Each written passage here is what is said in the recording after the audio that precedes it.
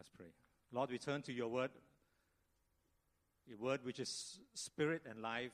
We pray for an encounter with you through your living word, through the power and the manifestation of the Holy Spirit in our hearts, Lord. And help us today to learn, to be sensitive to the voice of God, prompting our hearts, leading us on to a sanctified life, a life dedicated to you, bringing you glory and also bringing blessings in our lives. And so, Lord, let your word go out from this pulpit. Let it minister to the hearts around here that you have created for your glory. And so we pray in Jesus' name. Amen. All right, we begin a new sermon series today on prayer. And we're looking at the prayer of Moses, the prayer of Daniel in the Old Testament, also the prayer of Paul in the New Testament, and ending up with a prayer Sunday, which I hope will be the best of all the Sundays, in that we will spend and enjoy a time of prayer together. Okay, sometimes we think about it and we get frightened. Maybe there's a Sunday not to come and go visit some other churches because I'll be asking you to pray 2 by 2. Okay, don't worry, okay? There's nothing threatening on prayer Sunday. In fact, we had one last year, and I thought it was very, very good. So it'll be worship interspersed with the Word of God and interspersed with congregational prayer, led prayer up here. And if you're comfortable to pray with somebody side by side, then that's great also. So that will be a prayer Sunday. Many prayers in the Bible are recorded. Why? You know, prayer sometimes can be so personal, right? But it is recorded for us in the Bible, and it is recorded for our instruction. And so we want to look at these prayers of Moses, of Daniel, of the Apostle Paul. And we can look at 2 aspects of prayer. One is the content of the prayer that is recorded for us. And the other is the circumstances behind that prayer. And I think if you look at the content of the prayer and the circumstances behind the prayer, it's going to be very instructive for us. Today we look at Moses. Moses, who has a recorded prayer in the Psalms, in Psalm 90. But you know that Moses was constantly interceding for his people, constantly praying for his people. And in Exodus chapter 13, there was this famous episode of Moses with his hand raised up, remember? And Aaron and Hur came and helped him as he was praying for a battle that was going on between the Israelites and the Amalekites. And he was praying for his people. And people helped him to pray. In Exodus chapters 32 and 33, after the people made the golden calves, Moses interceded for his people. He said, don't destroy this people. And he stood between a sinful people and a holy God, and he interceded for his people. In Deuteronomy chapter 9, Moses had a second 40-day fast, again interceding for his people, so that God would not destroy the people who made these golden calves and so quickly, after a great miracle of crossing the Red Sea, went astray and worshipped other gods, worshipped a God made with human hands, and Moses interceded. In Numbers chapter 12, when Miriam and Aaron rebelled against Moses and Miriam's hand got leprous, again Moses interceded. Ask God for something. Ask God for healing for his sister's leprosy. And Numbers 14, when the spies were sent into the promised land, they came back and they reported and discouraged everybody. Again, Moses asked God. Ask God. Someone once asked his young son, "Son, do you pray every night?" And the son was very honest. He says, "Yes and no. I don't pray every night. Some nights, I don't need anything from God." So, is prayer just asking? Is prayer like Moses interceding a lot? It's not. And so this morning we will listen in to a prayer of Moses in which he wasn't really interceding for his people. It was a very personal prayer. In some sense, we are almost like eavesdropping into somebody's private prayer, except that in this instance, it was recorded for us in Psalm 90. A Christian psychiatrist, somebody recommended a patient to a Christian psychiatrist, and the psychiatrist said this: This person came to see me at the recommendation of a friend. She had been troubled for years, seeing different psychiatrists and not getting any better. And the consultation had been arranged on the telephone so that when she walked into my study, it was the first meeting. And her opening statement was, "Well, I guess you want to know all about my sexual life. Isn't that what all psychiatrists want to know?" And this Christian psychiatrist says, "If that's what you want to talk about, I will listen to you. But what I am really interested in finding out is your prayer life. It's your prayer life." And it is as personal as that. Sexual life, prayer life, it is as personal as that. And when we open up our souls to God in prayer, that is the kind of intimacy that it results in. And Moses was very close to God. Moses was very, very intimate with God. So much so that in Exodus chapter 33, verse 11, it says that the Lord would speak to Moses face to face as a man speaks with his friend. This is hardly ever used of any human being in the Bible, that the Lord will speak to someone face to face. But he did with Moses. So today, let's read Psalm chapter 90, an intimate prayer between Moses and his God. Psalm 90, a prayer of Moses, the man of God. "Lord, you have been our dwelling place in all generations. Before the mountains were brought forth, or ever you had formed the earth and the world, even from everlasting to everlasting, you are God. You turn man to destruction and say, 'Return, O children of men.' For 1,000 years in your sight are like yesterday when it is past, and like a watch in the night. You carry them away like a flood. They are like asleep. In the morning, they are like grass which grows up. In the morning, it flourishes and grows up. In the evening, it is cut down and withers. For we have been consumed by your anger, and by your wrath we are terrified. You have set our iniquities before you, our secret sins in the light of your countenance. For all our days have passed away in your wrath. We finish our years like a sigh. The days of our lives are 70 years, and if by reason of strength they are 80 years, yet their boast is only labor and sorrow, for it is soon cut off, and we fly away. Who knows the power of your anger? For as the fear of you, so is your wrath. So teach us to number our days, that we may gain a heart of wisdom. Return, O Lord, how long?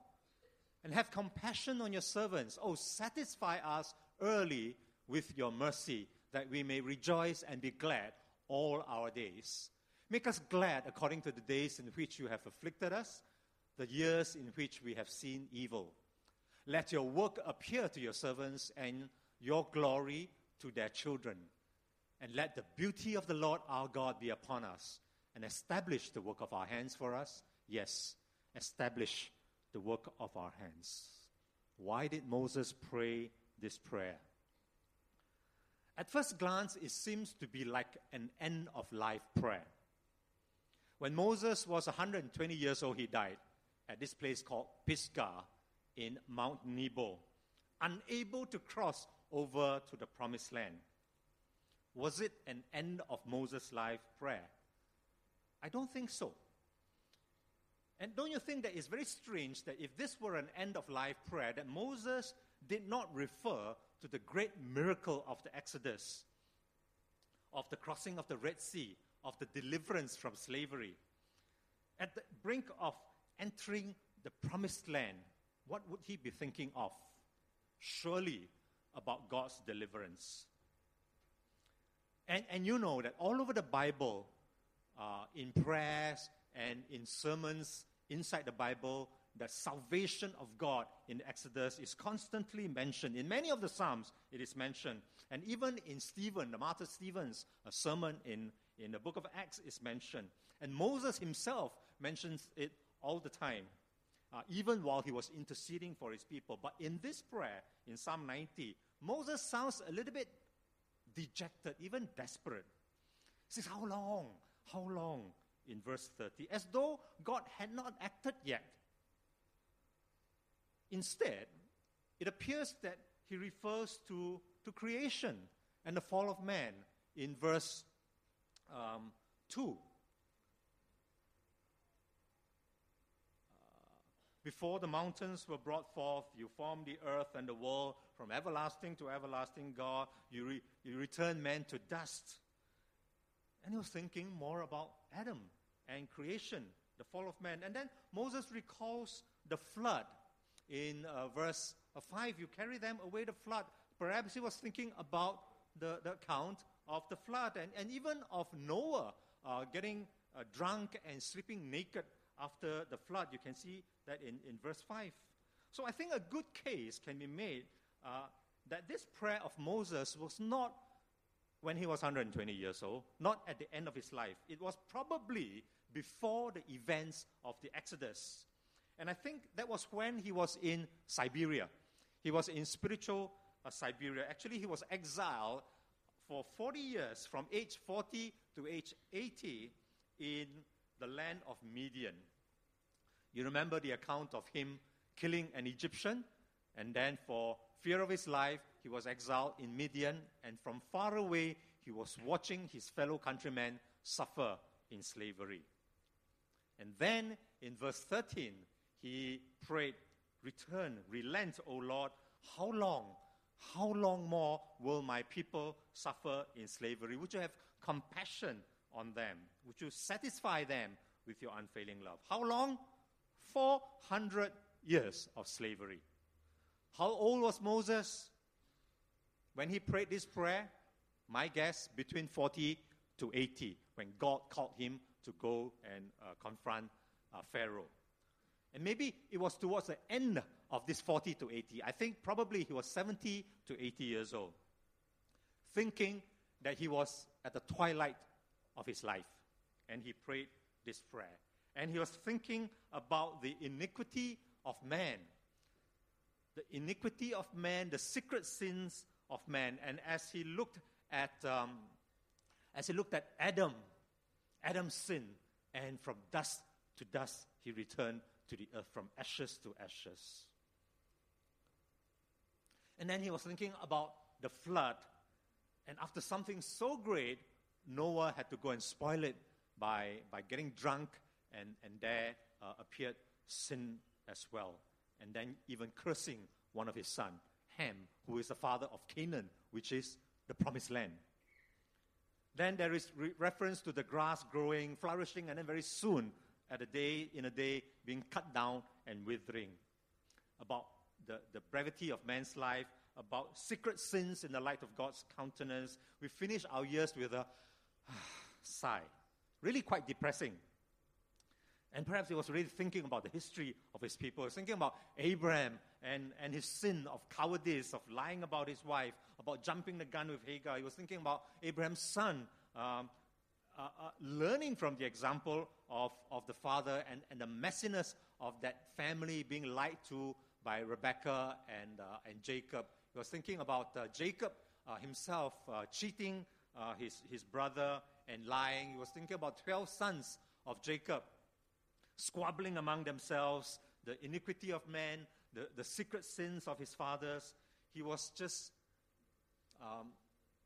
thinking about the children of Israel after Joseph did this great thing and saved the people from the famine, and soon after that became slaves for 400 years, and like the days of man just end with a sigh. And Moses himself, 40 years in the courts of Egypt, and then had to escape to Midian. 80 years old when he was called to Israel, and 120 years old when he died. And I think, when did he pray this prayer? Before he was called to approach Pharaoh, just before 80 years old. And he must have been wondering, whatever happened to the promises of God, that Israel was to be a blessing to the nations. And now they only bless one nation, Egypt. You bless the Egyptian nation as slaves. Whatever happened to the promise to Abraham that they were going to be a great nation without a land, a great nation without freedom as slaves? And so Moses, I believe, was reminiscing about the iniquities of man. And in the second part of Psalm 90, he was thinking also about the mortality of man. There is a reference in verse 4 to 1,000 years in your sight are just like yesterday when it is past. Perhaps he was thinking about the 1,000 years of man. The longest a man ever lived was Methuselah, almost 1,000 years, 969 years in Genesis 5, verse 27. Perhaps he was thinking about that. But even then, Methuselah died because of sin of Adam that was carried down through the generations. Perhaps he was thinking about Genesis chapter 6, verse 3, this very mysterious episode in the Bible referring to a certain people called the Nephilim. And then God says, I will limit man's age to 120. That my spirit will not contend with man forever, for he is mortal. His days will be 120 years. And that was God's curse. And then Moses wrote this. Moses wrote Psalm 90, verse 10. It says, the length of our days is 70 years, or 80, if we have the strength. And yet their span is but trouble and sorrow, for they quickly pass and we fly away. And then Psalm 90, verse 12, teach us to number our days aright, that we may gain a heart of wisdom. And so Moses was very mindful of the sin of man, the iniquity of man, but also about the mortality of man and about time. And at the end of what he thought were the twilight years of his life, Moses thought and he prayed and he wrote it down about time. He says, we've got to number it. We've got to find wisdom in time. We need to understand the brevity of it. And so now we have many cliches about time. We talk about saving time. We talk about quality time. We talk about time is money. And then we say that time flies. So save time. What is saving time? In the early 1970s, some of you may know this song, Jim Croce. Remember, he sang this song called Time in a Bottle. Let's see if this works. If I could save time in a bottle, the first thing that I'd like to do is to save every day till eternity passes away, just to spend them with you. Great lyrics, but think about it. Do we actually save time? And by the way, Jim Croce, a few months after he wrote this song, died in a plane crash at the age of 30. So his time was very short. But do we actually save time? You can't save time. You can't save time. We have many time-saving devices that we say are time-saving devices, like a microwave oven or robotic vacuum cleaners, right? And they're all supposed to be time savers, but then show me the time that has been saved. You can't show me the time that you have saved. Where is it? Where has it gone to? You cannot save time, but you can spend it. You can invest it. And Billy Graham said this at a commencement a talk in Wheaton College, where he graduated from. He says, time is the capital God has given to us to invest. Time is the capital, is the resource that God has given to us to invest. And people are the stocks in which we are to invest our time, whether they are blue chip or penny stocks or junk bonds. Time is given to us to invest. So you can't really save time, but you can invest time. And it's different from money, because while money can be saved, time cannot be saved. If you don't use it, you lose it. What about quality time? I think you've probably all heard this excuse, especially amongst parents. I don't spend too much time with my family. I got a lot of work to do. But what I do spend with them is quality time. Is it really? It's actually quite a misnomer because time is time. All time is quality time. Or it can be non-quality time because time is time. So consider this. This second, is it higher quality than the next second? And it's like talking about quality money. If I give you a $100 note, it's brand new, or if I give you one that is very dirty, is one quality money? It's still money, right? So not quality time. What about time is money? I'm sure all of us have heard this expression, but again, it's not true. Time is more than money. Time is certainly more valuable in money. It's quite difficult, I know, to make more money, but it is totally impossible to make more time. And A.W. Tozer, a famous Christian writer, once wrote this. He says, time is a resource that is non-renewable. We all talk about renewable energy and all that. Time is a resource that is non-renewable and non-transferable. You got time, I can't transfer my time to you. You cannot store it. You cannot slow it down. You can't hold it up. You cannot divide it up, or you cannot give it up. You can't hoard it. You can't save it. When it's lost, it's irrecoverable. When you kill time, remember there is no resurrection. That's what A.W. Tozer said. So save time, quality time, time is money. We all have problems. And finally, time flies.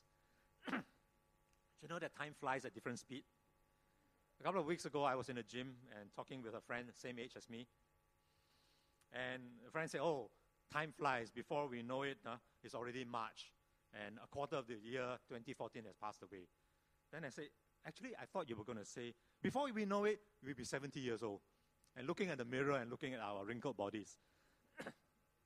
Because I was obsessed over Psalm 90, 70 years, 80 years, 70 years, 80 years. And so just blurted out of my mouth. Before you know it, we'll be 70 years old.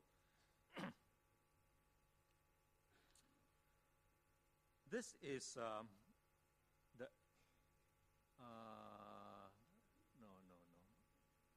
I want to. Sorry, okay. This is the age profile of PPH that we looked at recently in the diaconate. People who are above 50 years old constitute 39% of our English congregation, against the national average of 32%. So are we an aging church? Then you can break it up further. 50 to 59, we are 22.4%. Nationally, it's 15%. 60 to 69, we are 12.8%. Nationally, only 9.6%. Okay, above 70, we are better than national average. What does this tell us? And I want to ask a question. What season are you in? And again, when we were discussing this among the diaconate, they say, oh, when people get old, they tend to get very cynical. Is that true? Or when people get old, we say, let the young ones do it. We just cruise through life. Cynical? Maybe. Maybe you can even detect a sense of that in Moses' prayer in Psalm 90, when everything is just sin of man and God's wrath and everything just flies away and life ends with a sigh. Maybe you can detect a sense of that. But cruising? No. Moses refused. He says, God, establish the work of my hands. Show me the beauty of your work. So let me now go back to this, talking about time flying. Yeah, so there is this a very famous saying that time flies like an arrow, fruit flies like a banana. You get it? Yeah, it's called, you got to speak French, double entendre. It's got two meanings, right? It's ambiguous. And it's also referred to as a garden path sentence. That means they lead you down the garden path to something that has actually no meaning. So time flies like an arrow. Okay, then you can forget about the second part. Fruit flies like banana. You know that, right? The bzz, bzz, around the banana. But But I think this saying is better. The bad news is time flies. The good news is you're the pilot. Is that true? Yeah. You're the pilot. But actually, it's not quite true. Was Moses a good pilot? He was a good co-pilot. He was a good co-pilot of time which flies because he let God be the pilot in command. Because he was mindful of his mortality, and because he knew and he asked God to number his days aright, which I think he thought he will reach only 80 years old, and then he will fly away. But he did not. He did not. Verse 16, Moses prayed, let your work, let God's work appear to your servants. He asked to see the faithfulness of God's hand at work. And even through the initial first 15 verses of Psalm 90, where everything looks kind of negative, Moses said, no, I want to see the work of God's hand. Let your work appear to me. Show me. And then in verse 17, establish the work of my hands. Establish the work of our hands. He asked for faithfulness in the work that he was doing in his hands, in man's hands. And time is well spent when this two becomes inseparable. If this psalm was written while Moses was exiled in Midian, what would Moses have seen of the faithfulness of God's hand? All he would have seen was, yes, he was rescued as a baby.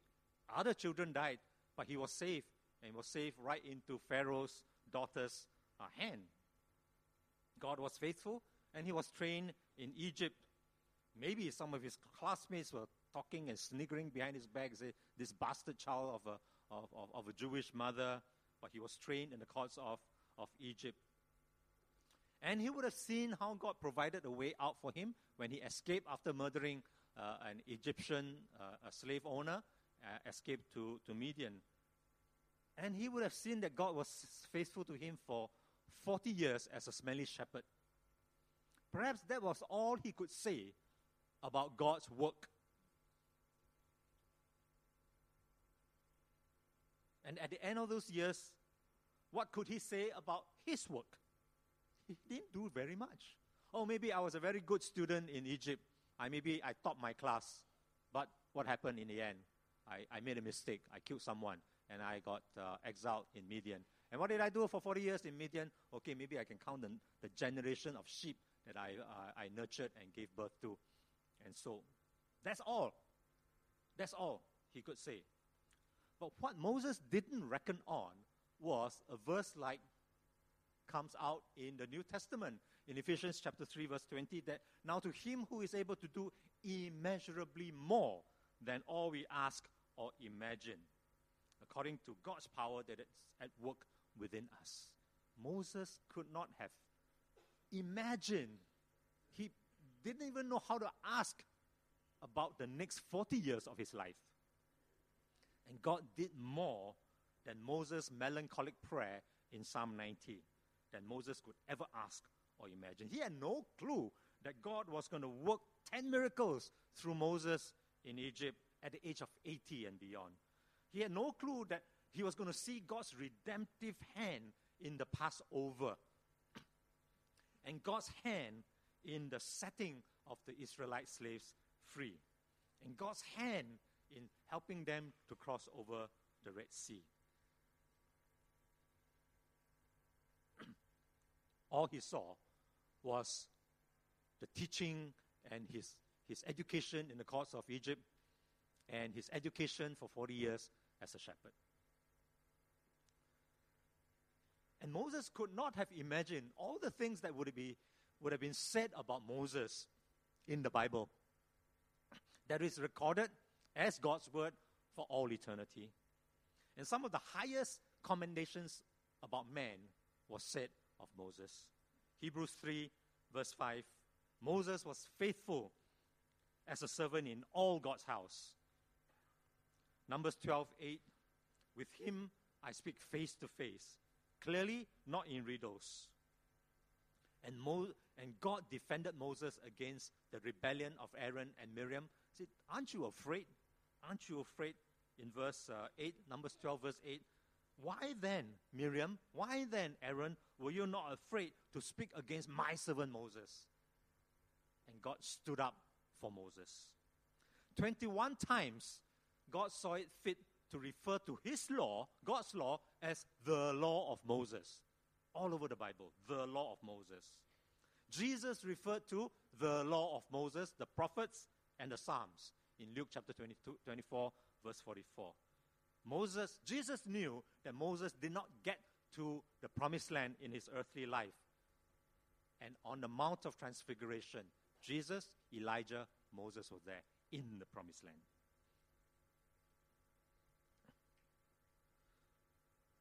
So Psalm 90 has a lot to teach us.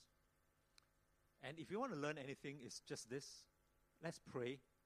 Pray to see the work of God's hand and pray for the work of God in our hands.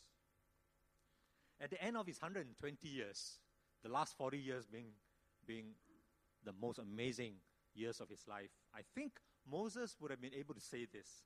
Moses would have been able to say, prayer may not change things for you, but it sure changes you for things.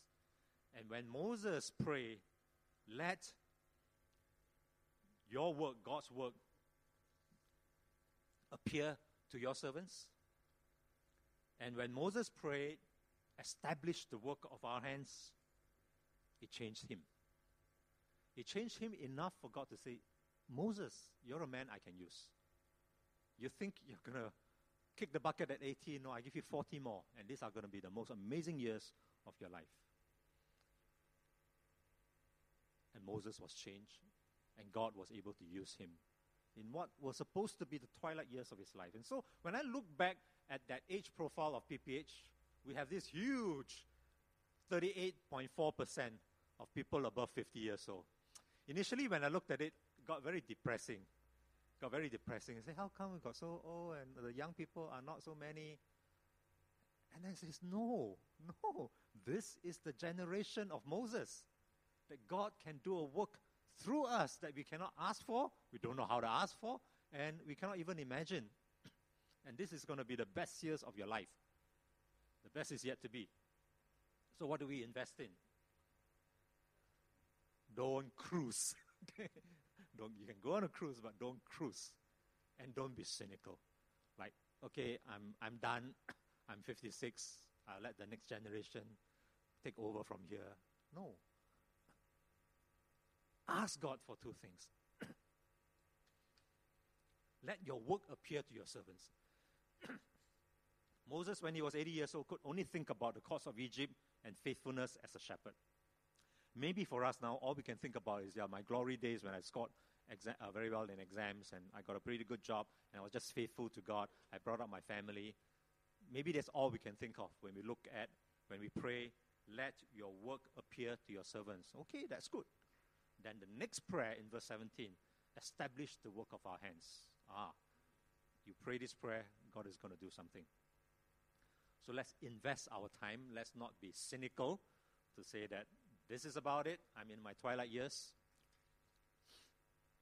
But let's invest in it. Shall we pray?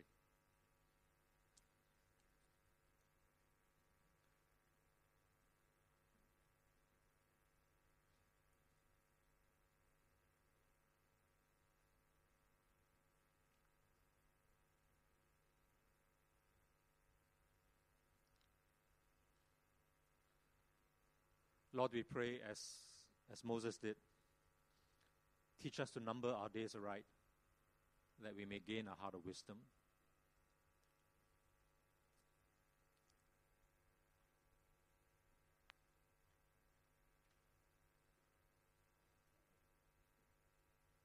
And that we also want to pray, like Moses did.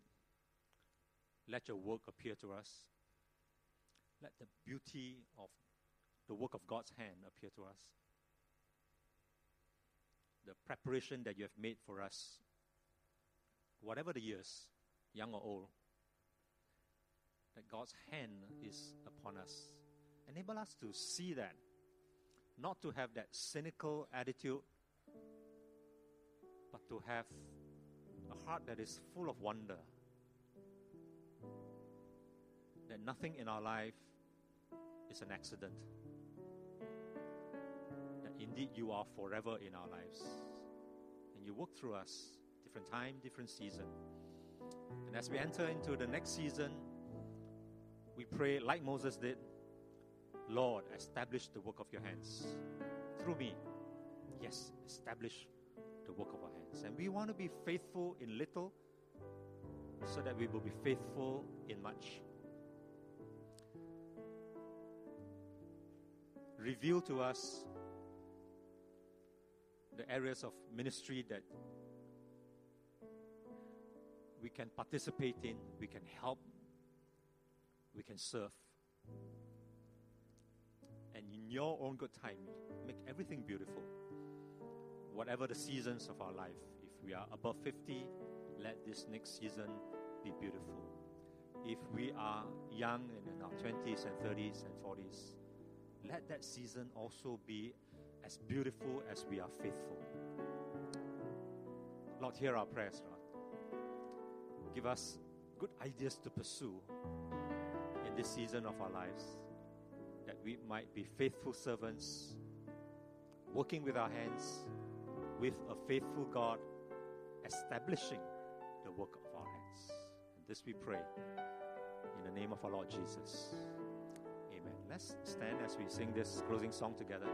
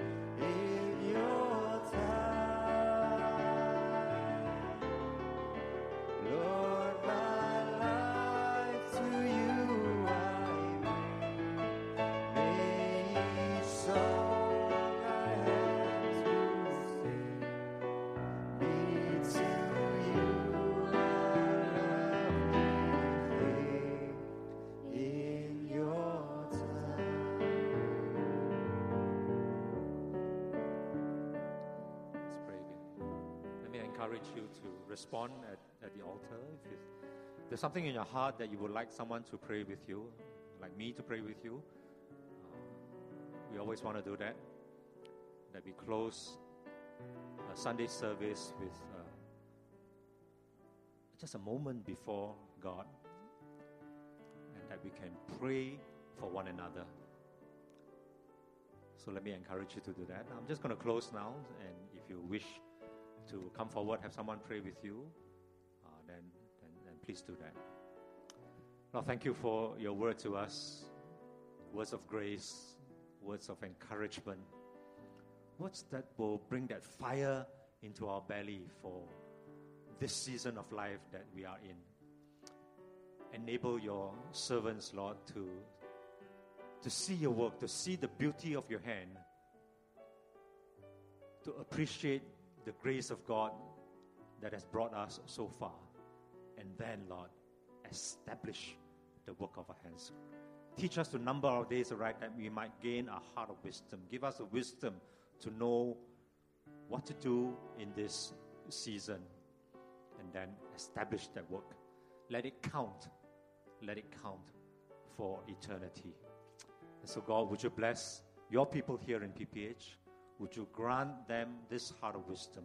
Would you establish the work of their hands? Would it be joyful and would it be meaningful? And we don't end our days with a sigh. We end our days with that sigh of satisfaction.